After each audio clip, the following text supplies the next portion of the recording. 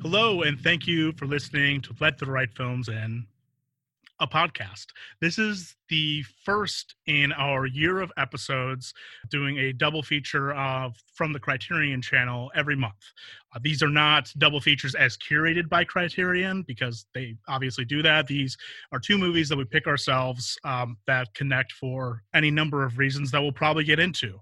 I am your co-host, Tyler Hannon, and with me, as always, superstar Kayla St. Ange. Kayla, how's it going? Are you excited? I am. This is like, I'm not gonna lie, it's nice to have like a direction and like a bit for the podcast. It makes it a lot easier. Like earlier today, when we were trying to decide what we were going to do for next month's episode, it was so easy to come up with 3 ideas right away instead of just like reaching into the void for movies to talk about. And a little bit of structure and some limits will go a long way, it turns out. It just helps you focus, you know. And the movies we're focusing on today are the 1983 film The Hunger and the 1978 film Eyes of Laura Mars. Not The Eyes, just Eyes of Laura Mars. Kayla, why don't you kick us off by telling us a bit about The Hunger? Sarah Roberts is in jeopardy. Hey, lady, how about it? Stay with her. Help her, for she has begun to feel the awful horror of the hunger. John Blaylock. The hunger has given him everlasting life. Until now, pray for him. Miriam Blaylock. She feeds 1 day in 7 on the unsuspecting, and soon she will turn into something that you will never be able to forget. No matter how hard and how long you try, fear her. What have you done to me? Forever and ever. And life signs terminate, right? So, as Tyler said, The Hunger is a Tony Scott directed movie from 1983. It stars Catherine Deneuve, David Bowie, and Susan Sarandon. And the basic premise of the movie is that Catherine Deneuve is an ageless, beautiful vampire who selects a new companion every 200 or 300 years when the old one starts to rapidly age and turn into a dust bat. This process has started to happen quicker and quicker, and she has been researching a scientist played by Susan Sarandon who studies the effects of sleep on aging in the hopes that she can help her with this problem. However, as she becomes more focused on Susan Sarandon's character, she decides that this is the person that she wants to turn and that they can figure all of that out later. And that's honestly the basic gist of the movie plot. We can get into some of the differences from the novel that it's based on by Whitley Strieber. And yeah, so I would say, firstly, about this movie, that it is gorgeous. It is shot like every 80s, 90s, like weird goth dream music video. You can tell that Tony Scott has a real eye for this kind of, I don't know, counterculture, I guess. The movie literally opens with Bauhaus performing Bela Lugosi's Dead, which is also how they were discovered as a band and how they started their career. And when you have a timeless and honestly ageless beauty like Catherine Deneuve as your immortal vampire queen, you're just, you're going right off the bat. We actually have briefly discussed this movie on the podcast before, because when I initially found out about this movie when I was working at the video store a couple of years ago, it was out of print and really hard to find. And so I tracked down the book and read the book, and the book is very different from the movie. It's a lot more dense and it has a lot more character work in it, and I definitely think that my first watch of the movie suffered from having so much of that context, to be honest, and that it was a much more pleasant viewing experience this time around without having all of these like preconceived notions and ideas of where the story should go and how it should develop. It's a pretty brisk 97 minutes. It feels like it should be. I think part of what caught me by surprise the first time I watched it, and which kind of still does now, is I almost expect it to play out for longer. And even at the end, I feel like there's a whole movie's worth of not quite cat and mouse, but this romantic hunt of a sort between between the two women. Just kind of surprised there isn't more seduction to it. She kind of Catherine Deneuve's Miriam, as you said, really is just like, I'll figure it out later. I'm just gonna like seduce her and turn her, and then it's like she'll adjust. We'll be fine.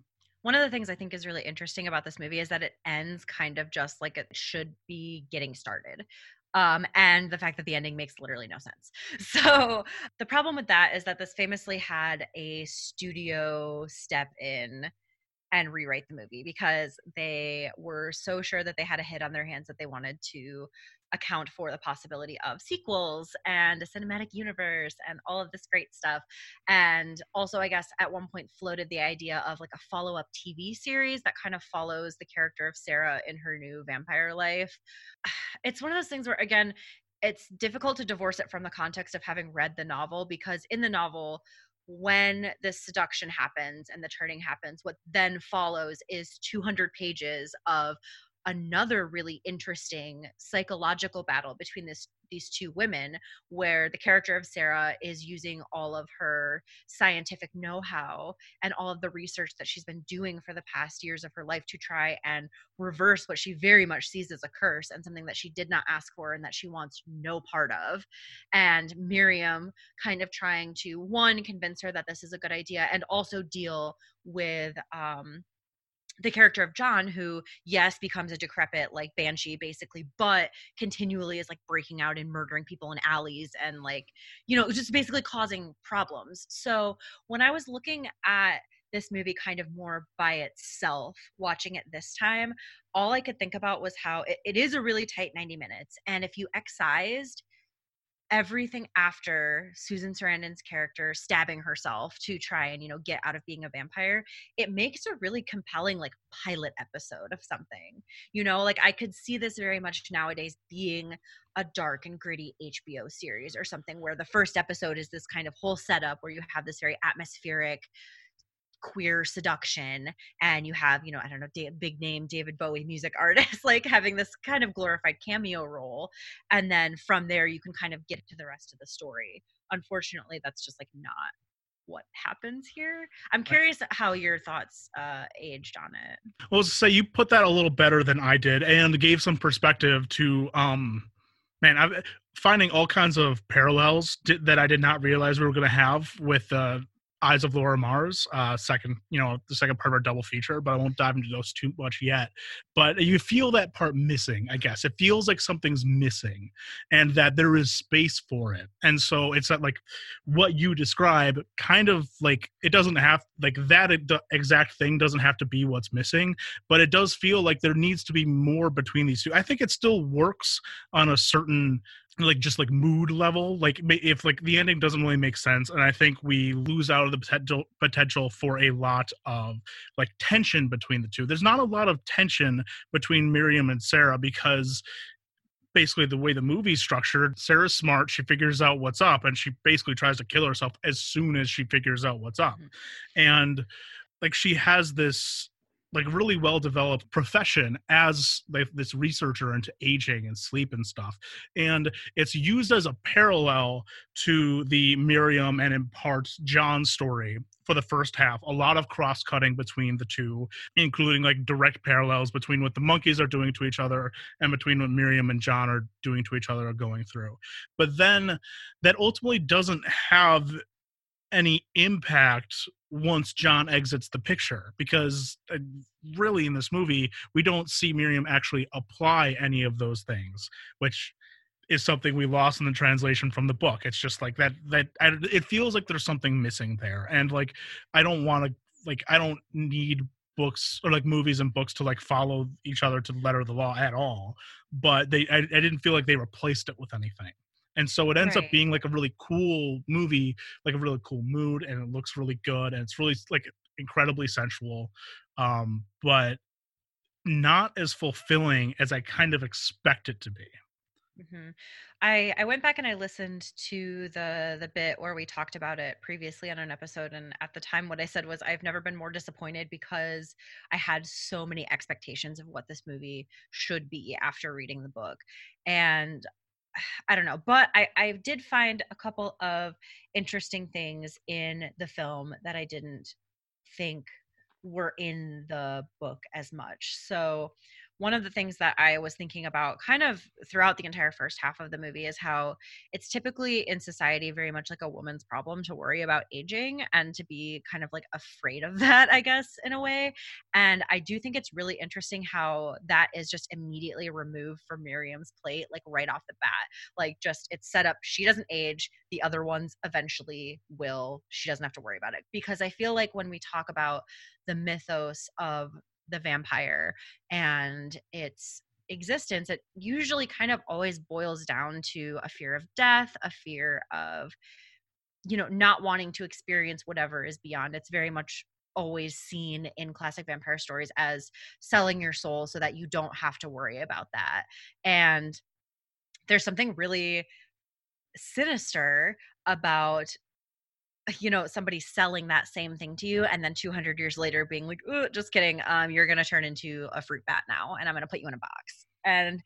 But at the same time, it kind of is exactly the kind of like sociopathic behavior that you would expect from somebody who's been alive for thousands of years, because in that kind of time frame, it's like a blink of an eye to spend 100 years with somebody, and you can't explain that to anyone. And the plane that Miriam is clearly operating on is so foreign and different. And it kind of taps into a lot of, I think, fears that society has on like an independent woman or on a woman who is outside of, the system that she is meant to be controlled by.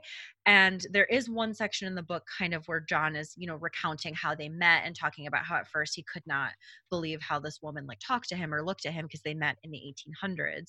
And I would love to see more of that kind of to see that more delved into the kind of idea of a woman who has existed outside of time and outside of society for almost all of civilized history, and like what her brain would be like and like what her thought process would be like when entering relationships with people. Because I think it's so simplified of her just seeing like, oh, this is an interesting person, I will now take them. Because like John is an interesting choice because he's like kind of a grubby, well, he's not grubby, he's like he's an aristocrat, but by like her standards he must be kind of like a grubby dude from the 1800s. And then you have Alice, who is a child that she's teaching violin to, and you can kind of see the thought process there, like, oh, she's much younger, so maybe she'll last longer. And when I was trying to think of like the links between her different romantic partners, it just kind of came, I was like, is there like is it a bisexuality thing? Is it like a kink thing? Is it, something like dirty and wrong because she's like interested in a child? And I kind of landed on just like, no, she's so old and so bored that she's just like flinging about trying to find whichever person will keep her entertained for longest. And that's like the ultimate spider prey move. And see, there is an element of like, so I think one thing that's kind of like, it might sound backhanded when I say this, but it's kind of to the movie's benefit, is it doesn't really get into her psychology much. It hints at it, like with what it would take for someone to do this and all, but like you can kind of paint your own picture of what her psychology might be. Because to me, it seemed like she's just terrified of being alone in a sense, just because like when Sarah stabs herself, Miriam is despondent, like she's horrified. She's like just hit with such grief that she's lost this person that she hasn't, like, she's known many lovers, and it's not that she doesn't care about this person, but it's like, why is this one person like the one? And it's like, is the prospect of waiting even a couple days, I guess that's where maybe some more insight would have been helpful in that. Is it because it's Sarah, or is it because just that was the one person and now she has no one? Also, the child Alice, from the book, that's a sexual relationship, because that's not a thing I picked up on at all. Like in the movie, it seems like she's a neighbor girl that she's teaching like how to play violin, because like the parents of the girl are looking for her when she disappears. It's so here's the deal. It's not sexual yet, but the implication is very much that like Alice is meant to be John's replacement. Oh, okay, that makes sense. And then John gets, okay. Gotcha. I guess I could have picked up on that within the movie, that she's like grooming this child. Like, otherwise, It why was is this kid there? so the deal with Alice basically is that it's very much, I think, explicitly stated in the book and implied in the movie that she is meant to be John's replacement. Whether or not that implies later a sexual relationship or not, I'm not sure. But I think in the movie, that overwhelming loss that we see from Miriam is very much like she lost John quicker than she intended to. She had a replacement lined up and John killed her because he was jealous. And so she had to kind of on the fly choose a companion that she thought, based on like what she had experienced, would understand and like be enthusiastic about it. And immediately she was just like, no, fuck you, like bleh, stab in neck, I don't want to be a part of this. And again, I think it definitely is that total like loneliness and fear of being completely alone that you mentioned. Yeah, that's fascinating. And I will say the ending, I guess leaping to the ending a bit, but like it's funny that even back in like what is this, the mid 80s, making like studios have always been making the mistake of planning for sequels and ruining the movie like the first movie. Just I will say, like, the ending is like gibberish and doesn't make sense at all, but it does look good. We didn't totally establish this, but Miriam basically tells Sarah what's up. Sarah pretends to be into it for half a second and then stabs herself in the neck with the yonk and then bleeds out, and Miriam, despondent, takes her upstairs. There's a earthquake, something. The mummies, like her former lovers, all rise up and like start like groping for her, and she's, what's the word, hysterical. And she falls down several flights of falls down several floors, and I guess that kills her. And she ages like a human. She got the vampire knocked out of her. That's what happened. I don't know. Vampire knocked out of her. The ending of this movie looks, again, like, so the entire movie kind of looks like a music video, which makes sense considering it's Tony Scott. But the ending in particular, I could just like feel like that there should be like a heavy rock song playing in the background as all this happened. But yeah, it's total nonsense. And it's such a bummer too, because if they chose to end on Susan Sarandon stabbing herself in the neck and then she takes her up to the box and is like, well, now I must continue on, that's a good ending. It's shocking. Even though the movie is still, in my opinion, like short and a little bit lacking on plot, that at least is a bold artistic decision to be like, the hero of this movie is now dead, the villain will continue on, and this cycle will probably repeat over and over again throughout millennia. Think about that. And like, even then they could have done a sequel, but they just really wanted to have oh, it's so silly. That's the problem too, is that it also makes so the other part is, so after they have locked the skeleton Catherine Deneuve in her own box, we then see Susan Sarandon with like a harem of younger girls on a balcony, and it's like, well, she wouldn't have embraced being a vampire because she super didn't want to be a vampire. And it's really bizarre, and it's probably one of the most egregious studio intercut endings that I've ever seen, maybe. But I could see that. Oh, so sorry. Just go ahead. Keep going. I was just going to say one thing that I did think was really interesting about the ending as is that it kind of reminded me very much of a typical noir movie where you have your femme fatale getting her comeuppance and being punished for her bad behavior in a way that like firmly proves that she was in the wrong the entire time. And it kind of detracts from this thought that I had earlier where I was like, oh, it's such an interesting choice to make it so that the woman doesn't have to worry about aging, blah, blah, blah. I'd be like, just kidding. At the very end, we're still going to punish her for being terrible. Don't worry. Yeah, just tough all around. And like, there could be a way where you could even earn the Susan Sarandon takes over for her ending. You'd have to get there in a different way, but like, there's absolutely like, we don't have any time for her to even reckon with like the morality of being a vampire, really. And so it's this weird like heroic beat where like we're supposed to be happy because, you know, the bad woman got her comeuppance, but also our hero is doing the exact same thing. Yeah, it's a really weird but Kayla, irony. Isn't it ironic, Kayla? Like, I don't man. know if it is. But yeah, so it sounds like we're being really down on this movie, but I do want to talk a little bit about the fact that it is a gorgeous movie. It is so fun to watch right up until literally the last 5 minutes of it. And then if you just like embrace how dumb it is, you could still kind of have fun. There's some really cool practical effects. The whole movie's doing this, like, I mean, not unfamiliar, but in this case, still very effective thing where the entire house is gloomy and lacking in color, except for when there's blood. It's bright red and just really just, what am I trying to say? Like, just by using a very neutral color scale, like using like the red pops even more of like the red of the blood for the most part. Like, that's not an unfamiliar tactic, but it does work very well here. And like the mummies or crumbly mummies are cool. If I like, if you get to the place where you just embrace like, what a dumb silly ending, but I'm gonna have a good time with it, it could be really fun. I don't know. I mean, I think like I said, having not read the book for 4 years and rewatching it, I enjoyed it much more this time. I was still a little disappointed when it ended because I forgot how abrupt it was, because I still had that same feeling of like, now we're going to get to it, whatever it is. But I can definitely also see a lot of the seedlings of the coming vampire craze here in films, like just the vibe of the lighting and the cinematography and the music. It honestly, and this is going to sound like such an insult, but I promise it's not, it reminded me a lot of the Queen of the Damned starring Aaliyah, which was one of my like all-time, when I was a lonely goth like preteen. I loved that movie, and obviously rewatching it is a terrible movie.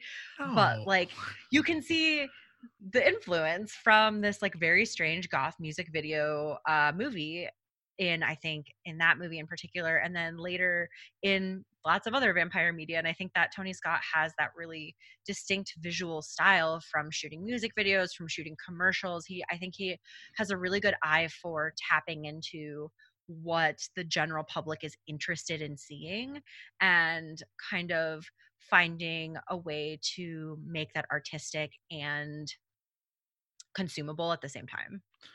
Right, whether that be beautiful, seductive, but dangerous vampires or shirtless fighter pilots playing volleyball. You know, Yeah. like, and I say that as a joke, but it's actually not. The duality of man. Yes. Oh, I had another point, but I lost it. I mean, yeah, that just kind of summarizes it pretty nicely. Would you like a brief section on how the author of this novel is totally nuts? Or oh my God, yes, please. This has really nothing to do with the movie, but it's just a really interesting piece of trivia that I found out when I went on this journey a couple of years ago. I really enjoyed reading this novel, and so I was like, Whitley Strieber, good author. I'm going to look this up and see what else he's written. And what I found out was that he has gone totally off the deep end since writing this, and believes he's been abducted by aliens several times. He wrote this and a werewolf novel called The Wolfen in 1978, and then a couple of other horror novels and some short stories. And then in 1985 says that he was abducted from his cabin in upstate New York by non-human beings, and then spent the next like 20 years arguing with libraries that his novel Communion should be in the nonfiction section and not the fiction section. Wrote a bunch of other things about aliens. Oh, he lied about being on campus for the Whitman massacre, which was the shooting at the University of Texas where the man was positioned in the tower and picking people off. And then after he was called out on lying about it a lot, said that it was because aliens messed with his memories. And then later said that his latest book, Transformation, he had changed his mind. Oh, sorry. So he walked it back and said that aliens messed with his memory and that's why he thought he was there. But then in his other nonfiction book, Transformation, he changed his mind and decided he had in fact witnessed the shooting. Then after that, all of the stuff with the aliens, he claims he went to a hotel in 1998 and a weird man knocked on his door, and he believes that this was God, who explains to him the Holocaust, climate change, the afterlife, psychic ability, UFOs, and using the human soul in machines. He did not give him his name, so Strieber refers to him as the Master of the Key. And then he wrote a sequel to The Hunger in the late 2000s. Because apparently none of that was working out for him. But he appears to be like fairly famous on like on Coast to Coast AM overnight radio show. He's on that a lot, which fits. It looks like his novel Communion was turned into a movie at one point, and he's also a practicing Catholic. So I mean, all this tells me, Kayla, is that this is a good reminder that the hero's journey is a winding and eventful path. yeah, so movie crazy, guy who wrote book even crazier. I think that about wraps it up on The Hunger. Other than that, Catherine Deneuve is an icon. It's true. I mean, I have a fun bit of trivia that does not involve aliens or that we know of. Willem Dafoe is in this movie as second photo booth youth. Oh, I meant to go back through and see him, but I just saw his name as the credits were rolling. Was that Willem Dafoe? And I believe this is his first film role, actually. Yes. So beautiful. Very cool. What a wonderful guy. I hope. But yeah, so this is currently available for streaming on the Criterion Channel. It is also available to rent on Amazon Prime if you're interested. It's $2.99. I would say that this is a good bottle of wine movie during this quarantine. Like, honestly, everything's crazy right now. Have a glass of wine and just kind of sit back and enjoy the vibe. So you would let this film in, but only on a BYOB policy? Yes. Okay. It would need to show some ID, bring a snack. So the second half of our double feature is the 1978 Irving Kershner directed movie, Eyes of Laura Mars. In a world of breathtaking models and the beautiful people, Academy Award winner Faye Dunaway is photographer Laura Mars. Her work, the subject of controversy. Tommy Lee Jones is Detective John Neville, intrigued by her photographs for his own reasons. These are police photographs. They are strictly our own material. They were never published anywhere at all. So my question is very simple. Why are my photographs so much like yours? That's right. Somewhere between the sensations of high fashion and the precise form of her art lies another dimension, unexplored, unexpected. Based on a story, and I didn't know this before we picked it, but just fate, based on a spec script by John Carpenter. Now, it went through a lot of rewrites, especially after Barbra Streisand was replaced with Faye Dunaway. Barbra Streisand left and Faye Dunaway came in. I know I have all kinds of bias when it comes to Carpenter, but it really shows. And it's cited as like an American giallo film, but also like a very early erotic thriller. I don't need to go much longer. That's just, now I'm just starting to go through all of our talking points by myself. So Kayla, what did you think of Eyes of Laura Mars? So this was not a movie that I'd ever heard of before, which is crazy because having gone through my Film A buff rounds, doing a lot of research on Faye Dunaway, I feel like it should have come up at some point, but it did not. It's her first movie after winning an Oscar for Network. Yeah, and this to me kind of cements her as truly one of the greats. And I know that that's probably a crazy take to have because I've seen other movies that she's in, but there is just something about the gravitas that she's able to bring to the screen and the amount of in turns hysteria and restraint that she brings to this role. But overall, I loved this movie. I had no idea what to expect. I really didn't know much outside of the couple sentence description on Criterion. And I wouldn't say that I was surprised because obviously when you have this kind of pedigree attached to your film in writing and directing and acting, something should stick. But I found it to be an incredibly fascinating examination of, a woman's place in a violent world. And this is the time when I feel like Hollywood was kind of cresting that first wave of really having gritty realism in films. Like, it's after New Hollywood Prime, but before 80s summer blockbuster things. And I think it kind of is in that exact sweet spot where you get this perfect symphony of it's kind of a horror movie, it's kind of a sexy thriller, and it has powerhouse performances from an established great and an up and coming great. And it just is exactly the kind of thing that you want to see. So I don't know. I was a little more restrained in replying to your text about this because I am much cooler on this movie than you.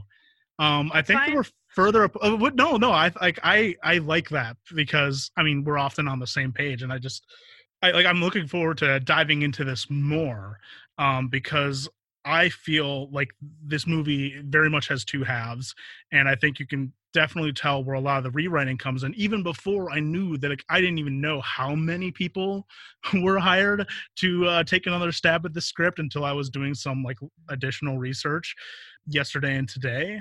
I think this movie really loses me in the second half, and I really like Faye Dunaway early.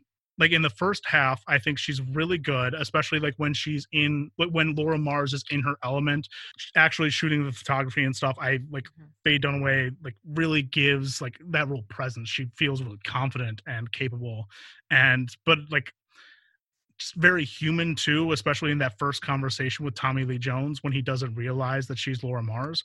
But in the second half, I don't know quite where I'd put the blame for this, but I think she just has much less to do and just really like it feels like she loses like all her agency or anything to do, and she's just kind of hysterical in the latter half.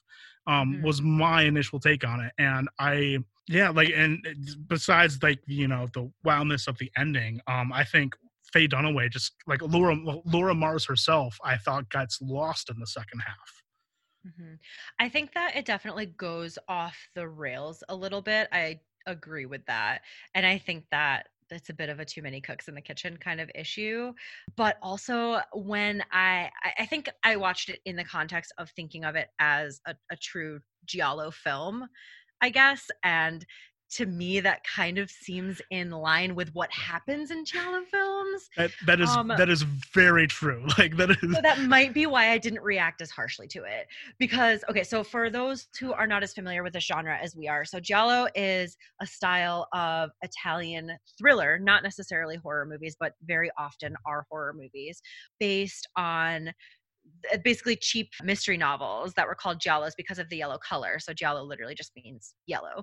And a lot of times these novels were just direct like Italian translations of American novels by like Agatha Christie, noir films. So there is a lot of noir elements in a giallo film usually, and it is something that horror auteurs like Dario Argento, Mario Bava, like that kind of director like kind of latched onto because it provides like a really interesting template for a story, and then you can kind of throw in all this weird gore stuff if you want to, because it is a murder mystery at the end of the day. But a lot of giallos are usually focused either on very specifically a man who is trying to unravel a mystery, and like maybe he has a lady friend, maybe not, but it's very much centered on him like being a man and trying to figure this out. Whereas the giallo films that are more centered on women usually have to do with some element of repressed sexuality or overt sexuality, or something that is it boils down to it's about a woman who either can't control herself when having sex or is too frigid to enjoy sex. And I think that Laura Mars kind of has an interesting mix of those things, because I definitely thought, and maybe in the original script they were setting this up, that it was kind of setting her up to be like the entire issue is that she is repressed, and so because she is expressing herself through her art that she would end up being the killer, because that seems like a very giallo twist to have it be like, oh, you were so unknowingly horny that you murdered everybody around you.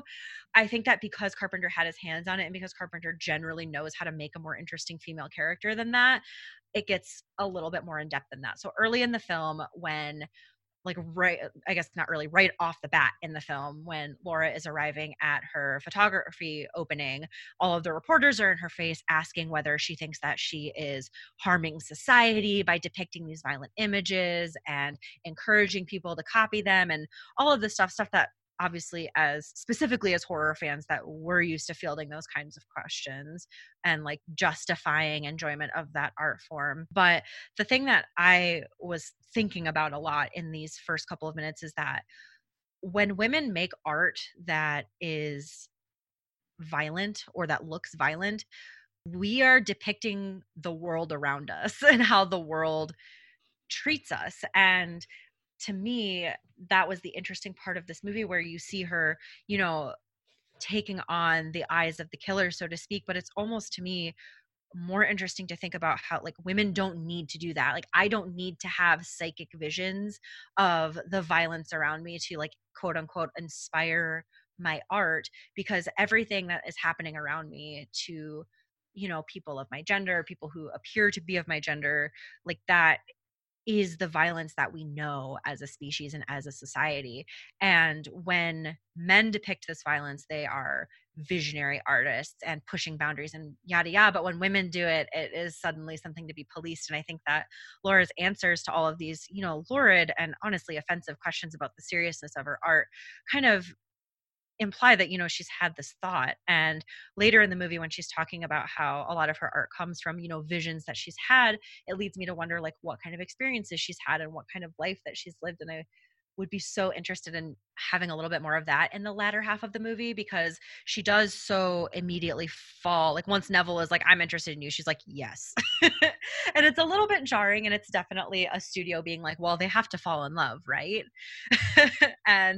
But like to see her, you know, her art is violent and it is overtly sexual. And that is something that comes oftentimes from a lot of trauma.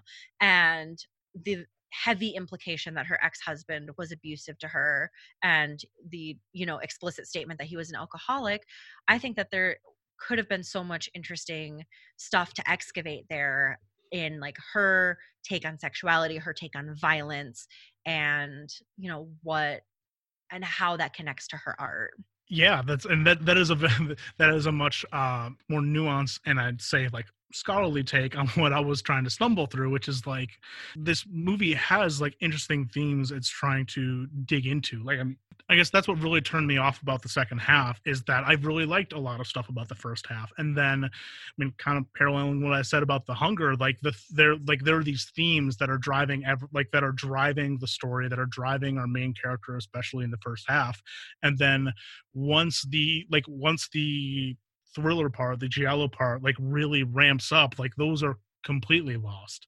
And they are the way they come, like the way that they come back in at the end is so rushed that you probably have to Google what actually happened at the end. At least I kind of did, to be like, is this ending what I think it was?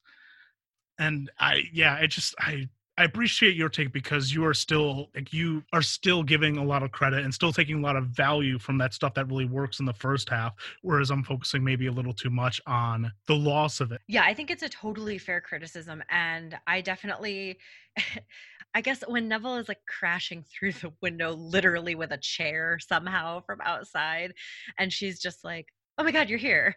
I'm like, no, that's bad. Like, I don't know how you don't know that that's bad. Like that he just did that. And that's what, like, there's this, and I think that is part of what makes it really unsatisfying too, is not getting, I guess, like maybe not getting closure, but like so it asks like these questions and it poses these ideas, and like we are like Laura Mars is our protagonist, we're on her side, but it feels like, again, paralleling The Hunger, at the end it's just summed up in a way where it's like, okay, like, but why was he doing that, you know? Right. And like, what does this movie think of Laura Mars herself? Like, it's not even like I don't think it's supposed to be ambiguous. I think it's just not there. It just doesn't answer anything at all about like the morality of what Laura Mars is doing. I don't think, like, I'm sure like you could do a deep reading, but I really think it just drops that. I think if you're going to take up this idea, like this theme of how women like would integrate sex and violence into their work, and how that differs from how men would do it, and how society reacts to it. Irresponsible is maybe a strong word, but like to not have anything further on that, to just like leave it there and then have this woman be terrorized because of her work. Like it's clear who the good guys and the bad guys are, but like without anything else, like maybe I'm asking for something too explicit, but it's like, okay, like, well, this never would have happened if she hadn't done that. Like everyone she knows would have died. Yeah, and I think part of the problem with the ending too is that it's so fast and that Neville's motives aren't even clear, because it's all well and good to say, oh, death is a sacred thing, so you shouldn't commercialize it or whatever. But also I love you too much, so I can't kill you. It's very strange. And so that is definitely a huge problem, because I think that, again, all of these things are beautifully set up and just ripe for the picking. And I would like to think that Carpenter's version explored those things further, because I have to assume that that's where they came from, because I feel like so many of his movies are kind of exploring that fear of the unknown, fear of, you know, being outside of societal norms. Like that kind of messaging is very prominent throughout his filmography. And I don't know, I didn't have to Google it, because I kind of got the implication that he has multiple personalities or whatever. Right. I just, but like, it is that what's there? It's very confusing, and it is very much like there are 2 minutes of the movie left. He did it because his mom was a prostitute and that made him angry. Like, I don't know. And it split his brain into multiple personalities, and one is like lashing out because of what happened to the other, or like, well, and this is all like our like, I don't know, ascribing something to it, to two sentences. It reminds me a lot of like in 50 Shades of Grey. That's like the big explanation for like Christian Grey's trauma, is that his mom was like a drug addict prostitute, and that's why he is into BDSM or whatever. And it kind of just makes me think of this habit of, you know, taking an adult man with trauma in like a piece of art, whether it's a novel or whatever, and foisting all of the responsibility for all of that onto a woman, and then none of the responsibility on him to like get therapy, work on it, not treat every woman he meets as if she is exactly the same as the one woman who treated him poorly, like that kind of thing. And I know that they just did not have the insight or thought to, you know, dive that deep into it, but it does set up the interesting idea of like women kind of having to be rehabilitation centers for men in the end, because once Neville actually gets to know her, these two factions of his brain cannot reconcile the, you know, his, what he felt was his duty, which was to kill everyone around her, and then her as punishment for selling these salacious images and disregarding the sanctity of death and violence and whatnot. But she's also the woman that he's in love with and that he cares about, and that he, you know, has now seen as a real human. And I think that it's a really interesting bent. Like when men have to view women as people, it can make it hard for them to continue to treat them like garbage. And obviously in this case, the treating like garbage includes murdering everybody around her. Do we want to like just say, like, just for people who haven't seen this, what the ending is? Like, obviously we've been talking about elements of it, but like just to walk through like the actual steps of it. Yes. Sure. So the ending of this movie is that Laura Mars had a driver who had been previously convicted of crimes and had been in jail and was perhaps mentally ill, again, not super clearly explained, that was in the building the day that like her closest friend was killed. And so the police clearly think that it's him. They're trying to pin it on him. He tries to escape because he is afraid of being taken in, and stabs a cop and then ends up getting shot. And so Neville, the detective, goes back to her and is like, it's all over. We killed him. It's done. But while she's waiting for him to arrive at her apartment, she gets another vision of the killer in the elevator of her building, stabbing her ex-husband through the eye and killing him. And moments later, Neville crashes through the window with a chair because she's locked the door and has been screaming at the killer to stay away from her, starts trying to explain, quote unquote, Tommy's story to her about his like deadbeat hooker mom and how his dad killed her in front of him, slips up, refers to it as like I did this. And she's like, oh my God, you said it. And then he chases her and he's about to kill her. And then he stops himself, stabs himself in the mirror. Yeah. Like he's killing his own other self and is saying like, I love you too much to actually kill you. So you have to kill me to get rid of him. And she shoots him and calls the police. It happens all in the span of like 4 minutes. It's very, very fast, very confusing. And I mean, I will, like, as you said, like, that's kind of how giallos do, is they look great, they sound great, they have all kinds of color and gruesomeness, and they don't make a lick of sense often. I don't know, it's kind of fitting considering like the two like other genres that this movie is kind of connected to, is like giallos led to slashers, which have many of the same issues, including those of like the twisted what is this movie trying to say morally about our main character, and like who is getting punished and why, but also like the erotic thriller where it's like the two people who shouldn't get together, and there's some kind of twisty ending where like one of them is often probably Is it bad?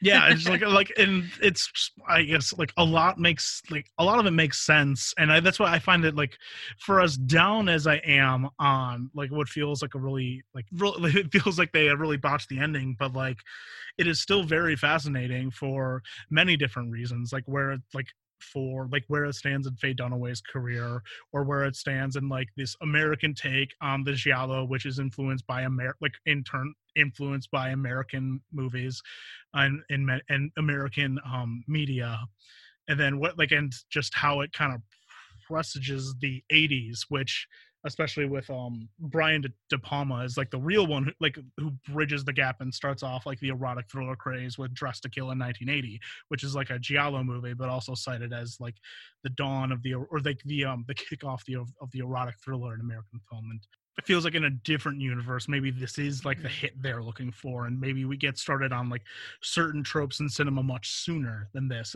As it happens, it's like It's a curio, yeah. And it's definitely, I think, not the kind of movie that would be made today. That's for sure. I think if it were made today, it would be much more of an explicit horror movie, because I feel very much that there are only horror elements. It reminded me a lot of Argento films like Tenebrae or Deep Red, that are more focused on the murder mystery aspect of it than the like horror elements of it, like Suspiria is.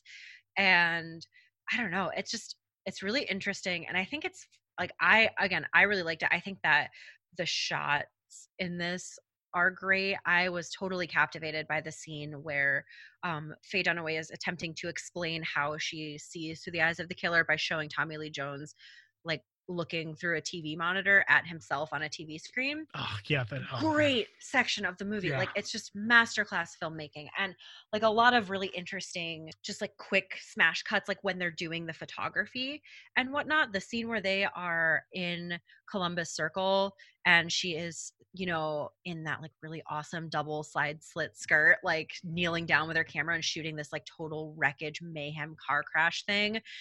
It's a mood. I don't know. This film like just definitely has like style, and I can absolutely see why somebody as technically minded as George Lucas would see this and be like, that guy knows how to shoot a movie, and he knows how to not be consumed by like totally by the Hollywood machine. I can't say that he avoided it completely, since obviously the ending of this movie was meddled with, but I do think that his artistic vision is clear throughout in, the cinematography and in the direction.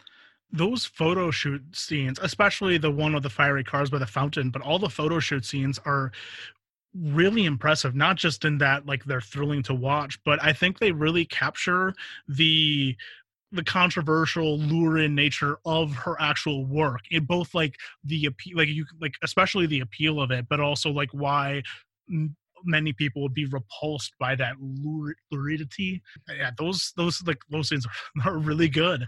But also, to me, one thing that I really enjoyed about those is that it gives us the chance to see her as a serious artist, to see her in her element as, she is working, she is putting effort into every aspect of this shoot to make sure that it is according to her vision.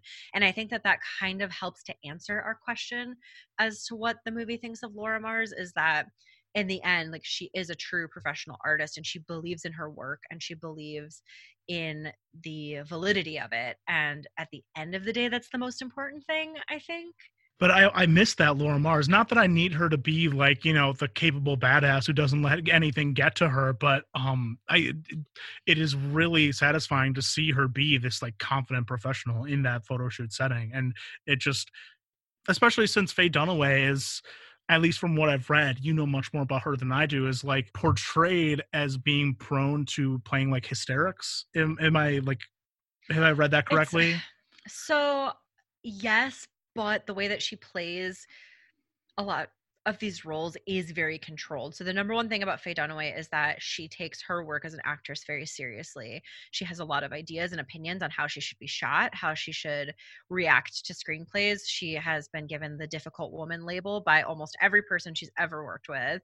I think even on this film had a contentious relationship with the writers and the producers of the film, just because she is an artist and she takes things very seriously. So I can see what would have attracted her to this role. And I think that for somebody, and this is total spitballing, obviously I don't know her and I don't know anything about her personally, but to me it seems like it makes sense that for somebody so controlling and precise about her image, and I don't mean those words in a negative way at all, I think that that's a really good way to be as a serious artist. It makes sense to me that it would be appealing to kind of play somebody who is constantly losing control, or somebody who is dangerous in a way, so that you can kind of, you know, escape the version of yourself that you've created and just kind of be crazy on screen for a little while. Yeah, that's the tug of war. Like, already had the tug of war in my brain of like, okay, I don't love how she's like in the second half, how it's going, and I'm like, I don't know that it's totally Faye Dunaway's fault, because like they don't ask her to do much more than be hysterical in the second half. I do like her in some of the scenes with Tommy Lee Jones, even though I don't really think they have any chemistry. Yeah. Doesn't the sex scene is so silly. Whereas like the hunger sex scene is like, it seems weirdly, like, well, not weirdly when you read that like they had to fight an X rating, but almost resistant to actually like being actually sexual, if that makes sense. It's more like I can't quite find the right word, but it feels like it's much more restrained than it should be, but it still looks really good. And this one is just, it just feels so silly because those two, I think a huge part of the problem too, and I was thinking this a lot throughout the movie, is that like men in the 70s just didn't look right. Like they didn't know how to dress, they didn't know how to cut their hair. Like there are a couple of outfits in this movie that Laura wears that are straight up like I would go to the store tomorrow and buy that outfit that she's wearing on Columbus Circle with like the skirt and the like tie shirt and the high boots. Like I'd wear that tomorrow. But every single dude in this movie looks like a fucking doofus. Like just, I don't know if that's just like an issue with the 70s. And I don't know, like it is what it is, I guess. yeah. But yeah, they do not have a lot of chemistry. But I don't know. Overall, I think that's pretty much everything that I have to say about this movie. I'm glad that we had different opinions about it, because it's obviously really interesting to discuss whenever we do. It's very unusual. But I think that again, it kind of circles back to our eternal, like, you can take what you want out of a piece of art and continue to, you know, search for a meaning in it and find your own thing that's interesting about it. We just kind of stumbled into this as our first double feature, but ended up having a lot more parallels than I expected, and not even like thematically, just in like the like what happened with the making of these movies, really. Yeah. But still, like both both unsatisfying in certain ways, at least for me. But still, like both valid. Like I would gladly rewatch either of them, really, just because they look really good and the performances for the most part are really good. I really like supporting. I really love Brad Dourif as the driver in Eyes of Laura Mars. It is like one of his earliest roles, like not long after he's introduced in One Flew Over the Cuckoo's Nest. Yeah, just like really fun watches for most of their runtime, and then just endings. Ending. Yeah. And so that concludes our first Criterion double feature. We'll be back next month with, firstly, our May recently watched episode, which is a little, our also monthly short episode on just a couple things we've watched recently, often allowing us to go outside the Criterion channel. But more importantly, we will be back with our next Criterion double feature, which is In the Mood for Love and Black Narcissus, both of which are streaming on the Criterion channel. So we look forward to discussing those two movies, neither of which I've seen, and we'll talk to you all again next month. Yeah. And if you need to talk to us before next month, Oh, there yeah. are several ways that you can do that. I was like, wait, You I'm can forgetting email us. something. Yeah. You can email us at ltrfipod@gmail.com. You can tweet at us on Twitter at ltrfipod. You can follow us on Instagram to view our sometimes used Instagram stories, which is also at ltrfipod. And finally, if you are interested in contributing financially to our Zoom membership that we have to purchase now to do podcasting because of coronavirus, you can sign up for Patreon tiers as low as $1 on patreon.com/LTRFI pod. We appreciate everybody who is already a patron. We could not have purchased this Criterion Channel subscription without you. I mean, I guess technically we could have, but we wouldn't have. So your money is hard at work, and I hope that you enjoyed the series. If you have comments, you can feel free to rate, review, etc., on iTunes and other places that you can do that. And yeah, as always, Criterion is cool.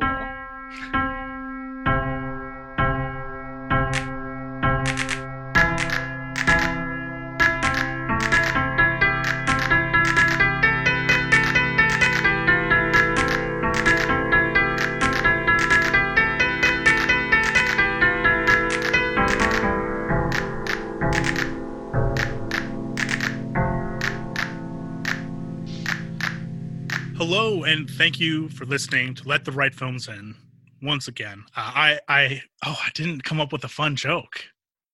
Well, we'll have to forge forward without a joke. A podcast about I don't know, gruesome, like a sex with murderers. I think that tracks. It's a podcast about sex with murderers today. Today, that's what it's about.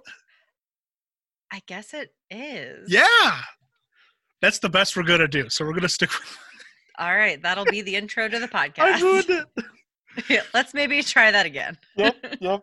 I think when introducing a new miniseries, we should perhaps introduce it as that miniseries and not as a joke. Right, and I'm also trying to keep in mind, it's one thing to be like, I'll just edit that together later when I'm doing all the editing, but it's kind of mean to Landon to be like, all right, just turn that into something not embarrassing, Landon, please.